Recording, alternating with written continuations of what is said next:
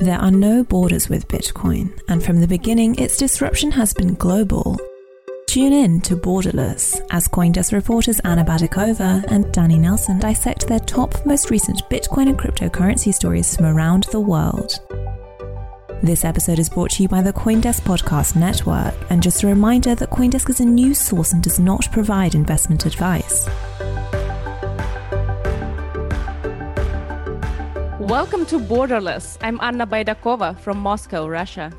And I'm Danny Nelson in Utah in the United States. Okay, so now it's just me and Danny, US and Russia, just like the legendary US-Soviet space bridge of the 80s. I'm not sure if anyone still remembers that.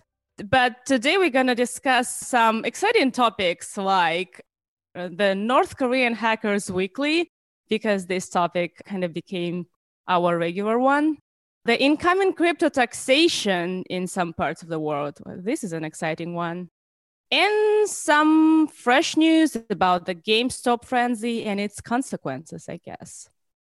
So let's start with the most thrilling news, I guess. Taxes. Yay, taxes. Russia is on its way to tax cryptocurrency transactions. A draft bill about crypto taxation is now in Russia's parliament, the State Duma, and it has just passed its first round of hearing.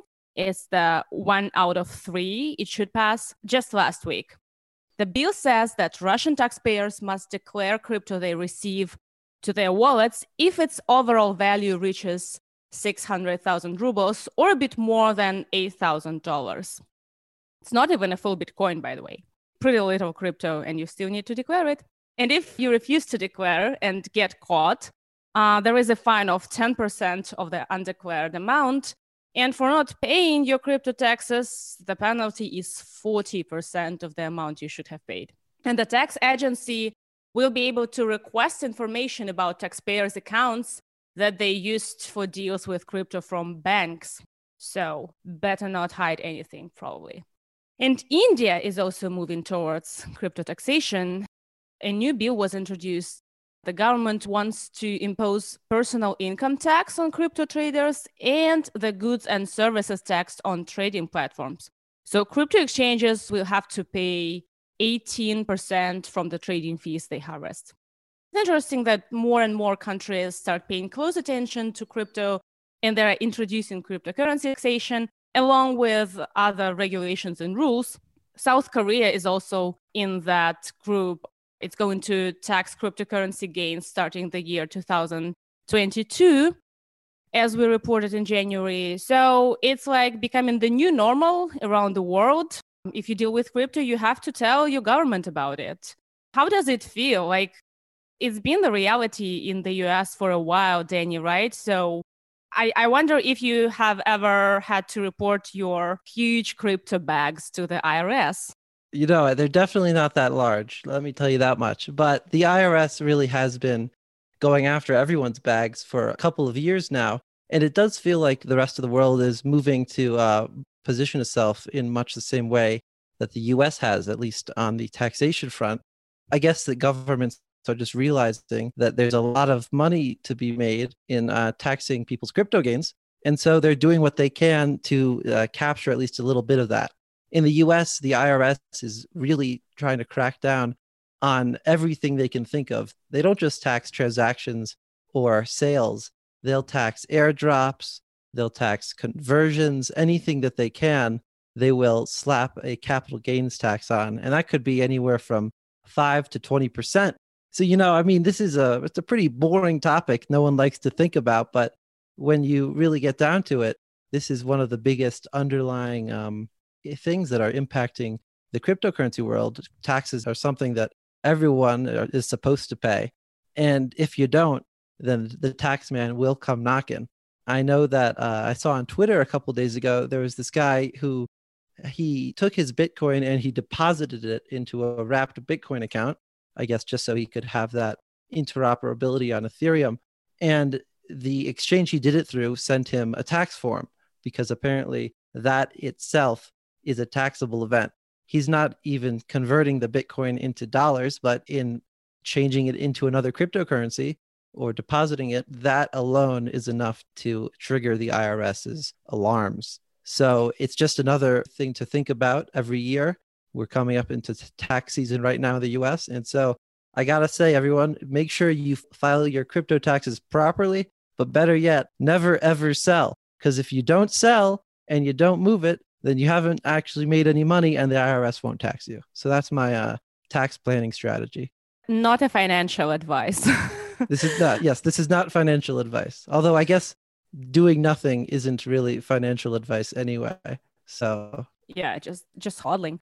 Look, if we suggest that the world, or at least some parts of the world, are moving to the same place the US is already in, like how scary that place is there any chance you can report your crypto taxes without the help of a professional tax advisor? Because I heard people had a huge headache just documenting everything and often choose to hire somebody to do it for them. You know, I haven't really had much experience filing crypto taxes because my activity is pretty minimal. But I know that if you're a day trader, then you really have to keep really good records on everything that you're doing. And you probably will want to, at the very least, download some software that can help you track everything that you're doing. Because if you're trading these coins all day, every day, and you're not keeping track of where you bought and where you sold, then you're going to have a huge headache when tax season comes around. Wow, that sounds quite disturbing. Even though, maybe there are even scarier things than taxes in the world of crypto right now. Yes, there are. What about our favorite people, North Korean hackers? Our favorite people, the North Koreans, are doing us all a favor, trying to spare us from filing taxes or even claiming losses by stealing our crypto.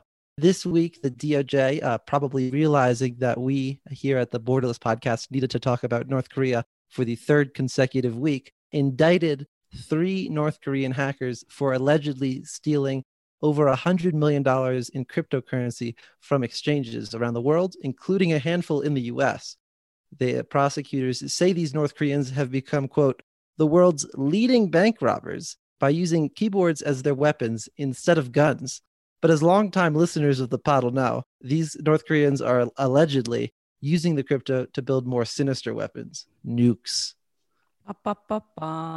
Yes. So these hackers, apparently they're part of a broader conspiracy to steal over $1.3 billion in cryptocurrency in the last couple of years. This is an international conspiracy, according to the US. And it's worth remembering it's not just the US that's saying this. Just last week, I believe, the UN put out a report, or there was a report within the UN that basically made the same argument that the North Koreans are mounting a gigantic campaign around the world to steal cryptocurrency. And the UN says that it's just to fund the development of nuclear weapons. But what really stands out to me in this case isn't just the big eye-popping figures of crypto that these guys are allegedly stealing. It's the different ways that they're going about trying to make money in the crypto sphere. Apparently, they tried to raise funds through a mostly failed ICO called Marine Chain. Just think about that. These state-sponsored actors are trying to foist people's money away from them by issuing an ICO. I guess they took a playbook from the many, many, many people who did the same in 2017. This sounds like a thrilling investment opportunity. Yeah, thrilling investment opportunity. You can invest in Marine Chain. That's what it's called. You will never get your money back. You'll be heavily sanctioned and put on watch list, and we'll probably hack your computer. But that's what's alleged here. They also created this malware called Apple Juice, Jeus, Apple Juice, that was apparently set up to look like a cryptocurrency trading platform, but fooled people into downloading it from a buggy website and basically took over their computers that way. But, my single favorite point about these 3 hackers isn't even the crypto angle. It's the history that they have, allegedly, with North Korea's attacks against US and international corporations.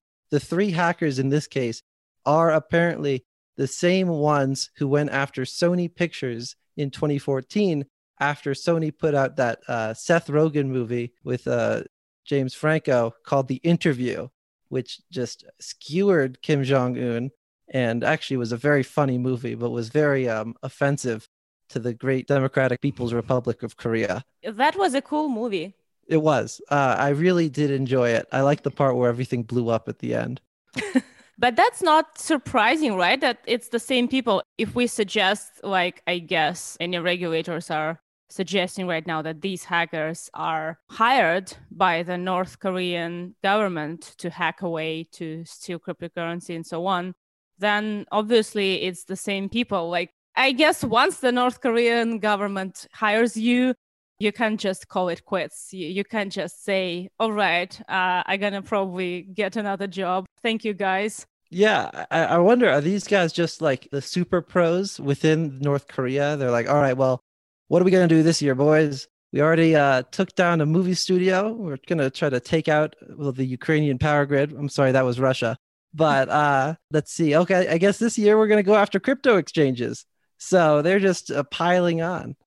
Well, but by the way, the report didn't name the US entities that suffered the hack, right? No, it didn't. It's a mystery, but in the past, we've been able to figure it out through contemporaneous reporting. We haven't tried to match it all together just yet for this case, but I know that in the past, we've been able to take this little bit about it happening on this date and knowing that this exchange was hacked around that date, kind of put 2 and 2 together. All right. Yeah. Like, next time we're going to be less lazy and connect the dots. That's highly doubtful. I think we will continue this level of laze.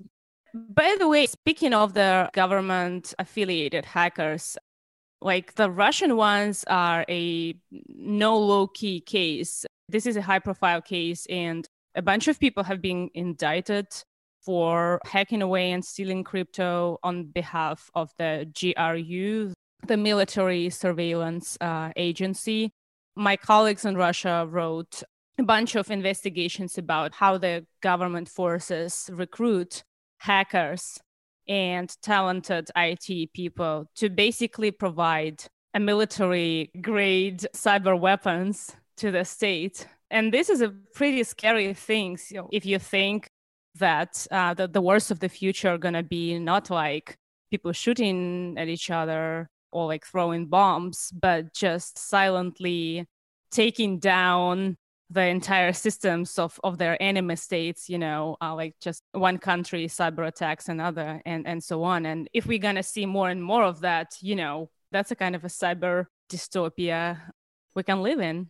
It is. And what really strikes me about this whole, state-sponsored hacking story is that North Korea has completely different motives than everyone else. Let's see, who would you say are the top state actors for hacking? It's probably Israel, the US, China, and Russia, maybe the UK in there too. But I'd say probably Russia's number one. And then everyone else is kind of trying to play catch up, but close behind. And then the North Koreans are pretty good, but they're not doing it to, disrupt enemy states or take down networks so much as they are just trying to make a living. You don't see Russia trying to steal billions of dollars in cryptocurrency, or the US or Israel or anyone else doing that, because they don't need to. They have money. They have these taxation programs. I mean, North Korea, they're not taxing crypto platforms.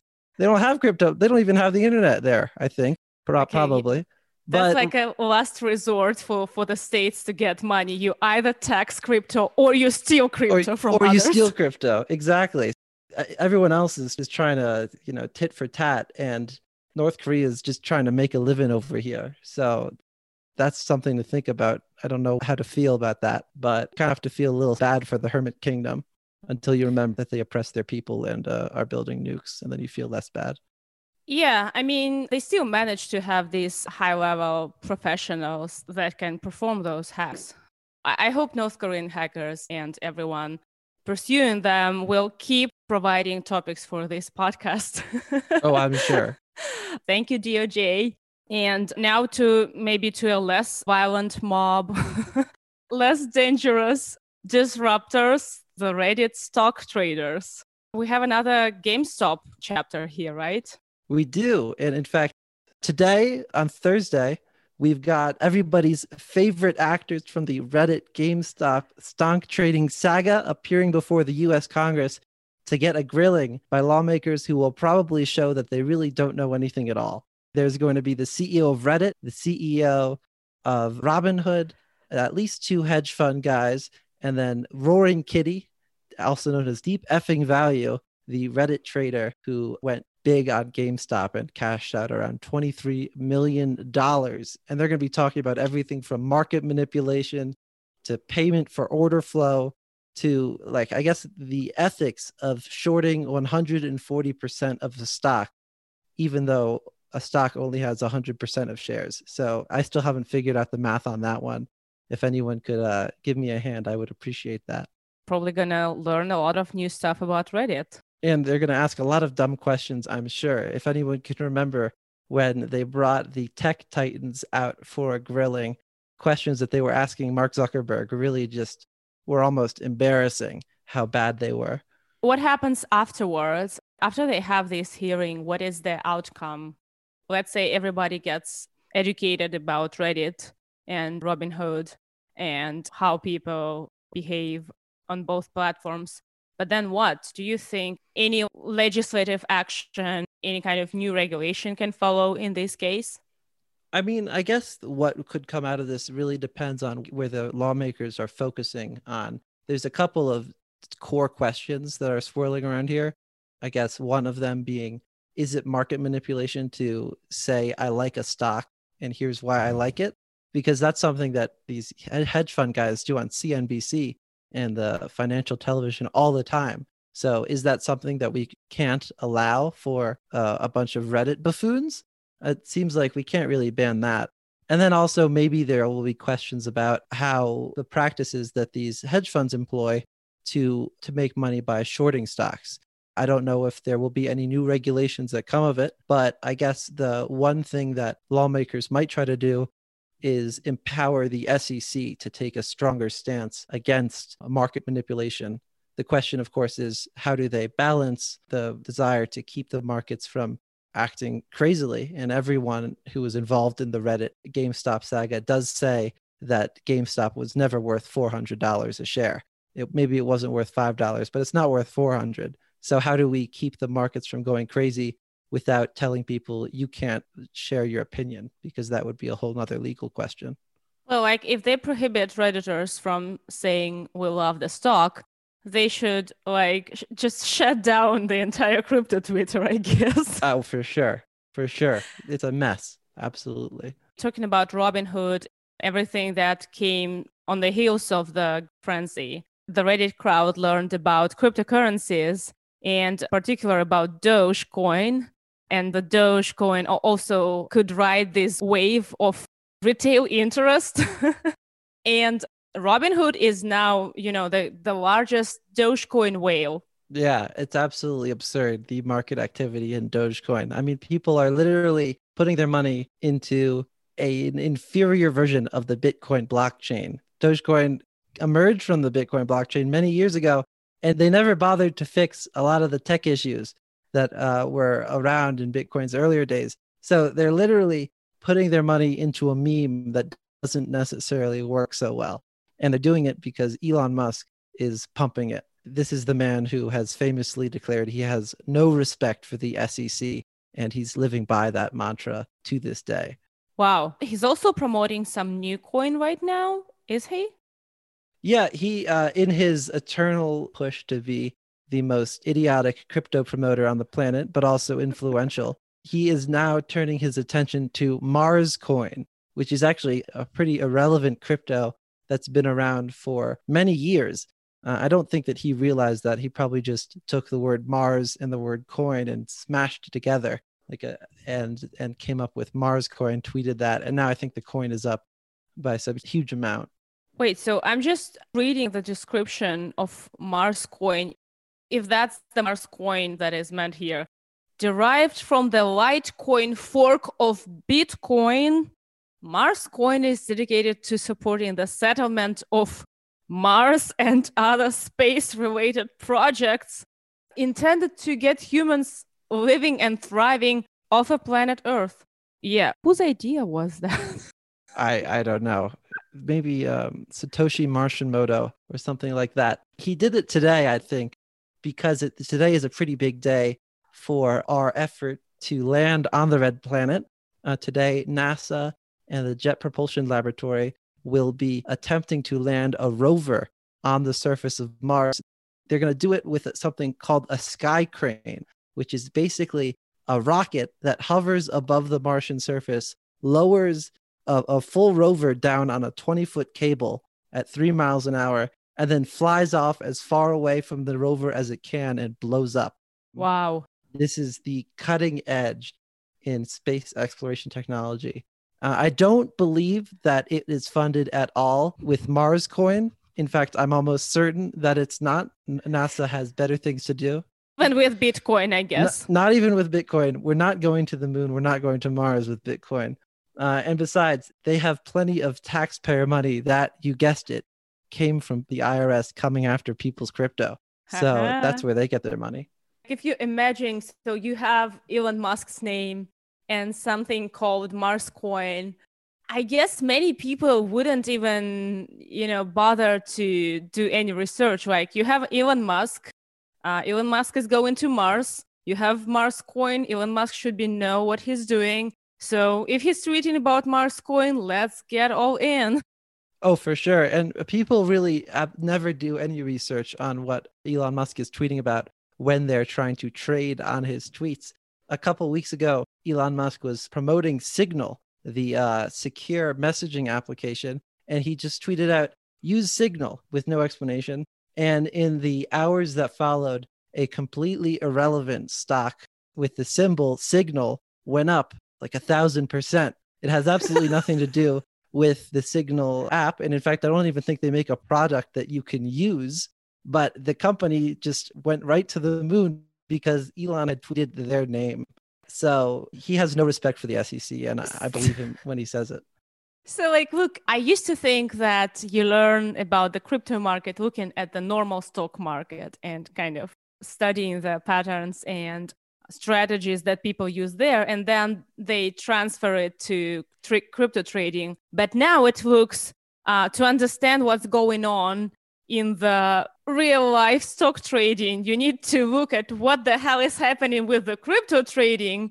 And then you realize what people are thinking. And, they're taking the same strategies to trading stocks, which sounds quite insane. Yes. At this point, I think we should remind our listeners that none of this is financial advice, and you should not take any financial advice from us or from Elon Musk. We are not registered financial advisors, and you will end up bankrupt if you try to follow anything that you think we're trying to say. Absolutely. Absolutely. Don't do this.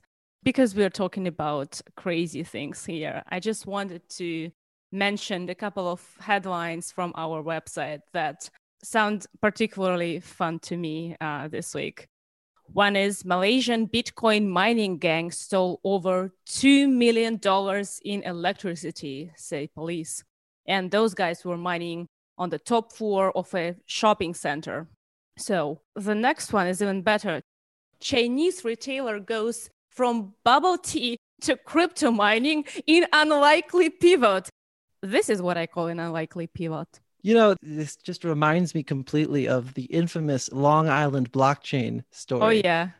And not just in the idea of a company that is completely irrelevant to Bitcoin and blockchain, making a pivot toward it, probably to capture market activity, but also because they're both drink companies. Long Island blockchain was an iced tea company, I think. And here, once again, we have a bubble tea company that is just pivoting into Bitcoin. It does look like they're buying mining rigs to actually power their new operations, but still, it's like, what kind of company are you running that you could just say up and go, okay, we're done with this business model. We're just going to go right on over to Bitcoin.